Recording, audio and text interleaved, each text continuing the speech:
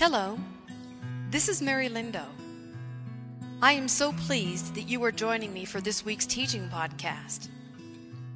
This podcast is prayerfully created each week with the intention of giving you a time of resting in the Lord and for allowing Him to speak into your life through 3 to 5 minute messages and prophetic impressions and insights. Each message is meant to assist you in cultivating your love for the Word of God, combined with the power of His Holy Spirit, confirming His words over your life. Gather your Bible and a cup of coffee or tea, and take a few minutes each week to sit back and allow the peace of God to wash over you as you enjoy soft background music that inspires a restful time of worship and tender moments with the Father, Son, and Holy Spirit. And now, let's begin this week's podcast. The Lord has prepared us for this season. He wants us to focus on the path ahead of us. The refining is painful, but it brings correction and is beautiful and worth it all at the end. In Psalm 16, verse 11, it says, "You have made known to me the path of life. You will fill me with joy in your presence, with eternal pleasures at your right hand." Psalm 17:5. "My steps have held to your paths. My feet have not slipped." The Lord's wanting us to kneel in repentance, for it rids us of our self-focus. Light comes when we are delivered from ourselves. Psalm 36:9 says, "For with you is the fountain of life. In your light we see light." He wants us to pay attention to our eye gates, what we look at. Our hearts need to be locked into His gates. He says, "Look to me," and His arms are the gates that are holding us. In Psalm 118, verse 19, it says, "Open for me the gates of righteousness, and I will enter and give thanks to the Lord." He's wanting us to stay in the inner court and minister to Him. He's wanting us to get to ground zero. Go into it and let all things of the flesh melt.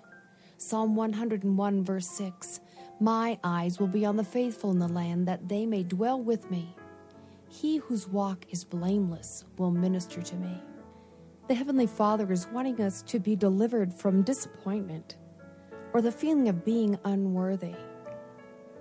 In Psalm 34, verse 4, it says that I sought the Lord, and He answered me, and He delivered me from all my fears.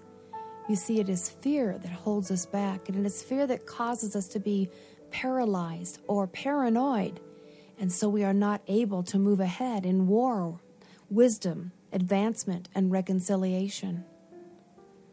The Lord is calling us out to risk.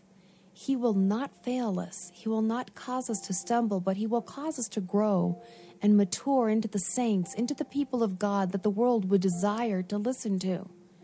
If we act ashamed of the gospel and we act timid and we also act religious, then people are not interested in what we have to say. What fresh thing are we bringing? But when we have the sweet presence of God floating and flowing out of our lives, when we have His grace abundant and our mercy and kindness is expressed in actions and deeds of tremendous forgiveness, then the world is drawn to something tender and sweet that answers the hollowness of their own lives. The Lord is giving us a personal promise at this time for past losses. He wants us to be resting and praying, and He is using His holy sandpaper to get down to the beauty of the true wood in our lives. Psalm 62 verse 1 says, "My soul finds rest in God alone." Psalm 62 verse 5 says, "Find rest, O my soul, in God alone, for my hope comes from Him." Child of God, I encourage you to understand that the pressure that you may be under, perhaps even the sorrow or suffering that seems so unbearable, it is not something that you need to consider as a punishment from the Lord.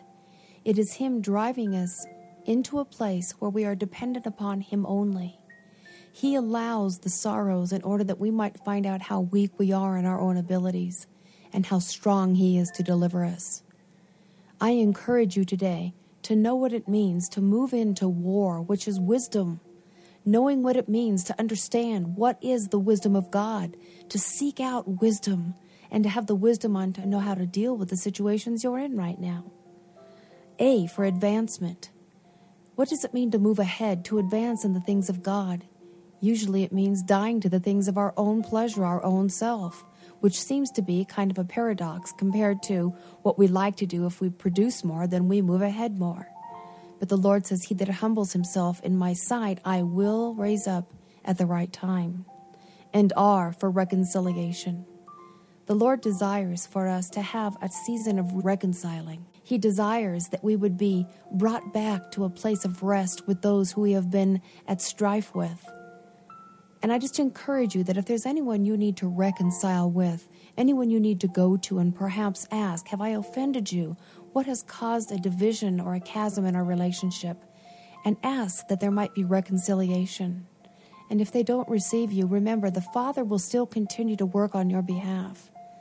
Let us come to a place as this season of God is moving across the earth, as He's drawing saints together to lay down their religious strongholds, to lay down their opinions and judgments of one another, and instead bow on humble knees and cry out to the King of Kings and the Lord of Lords to reveal Himself in all of His grace and mercy to them. Let us be some of the first ones to bow our knees, to pray for one another, to ask that the Father would touch the planet Earth one more time with a great fiery move of His Spirit, and that those that are lost and broken and deceived would have their eyes open and their understanding made clear that the Son of God has come and redeemed them from the curse, that they simply need to cry out and ask Him to come into their lives, to be the ruler and the master.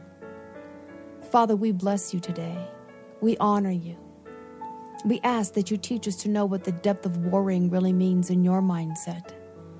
Father, we know that as we bow in humbleness, submitting ourselves to You and resist the enemy, then he must flee. So, Father, together today with those listening, I join with them and we bow our heads before You. And we ask, Father, that You would create in us a clean heart and renew a right spirit within us. Renew, restore, remember us, O Lord, and teach us to war. I trust that the Lord has blessed you through this message today, and I encourage you to visit Him and share with Him all that you have on your heart, for He is truly listening. Goodbye.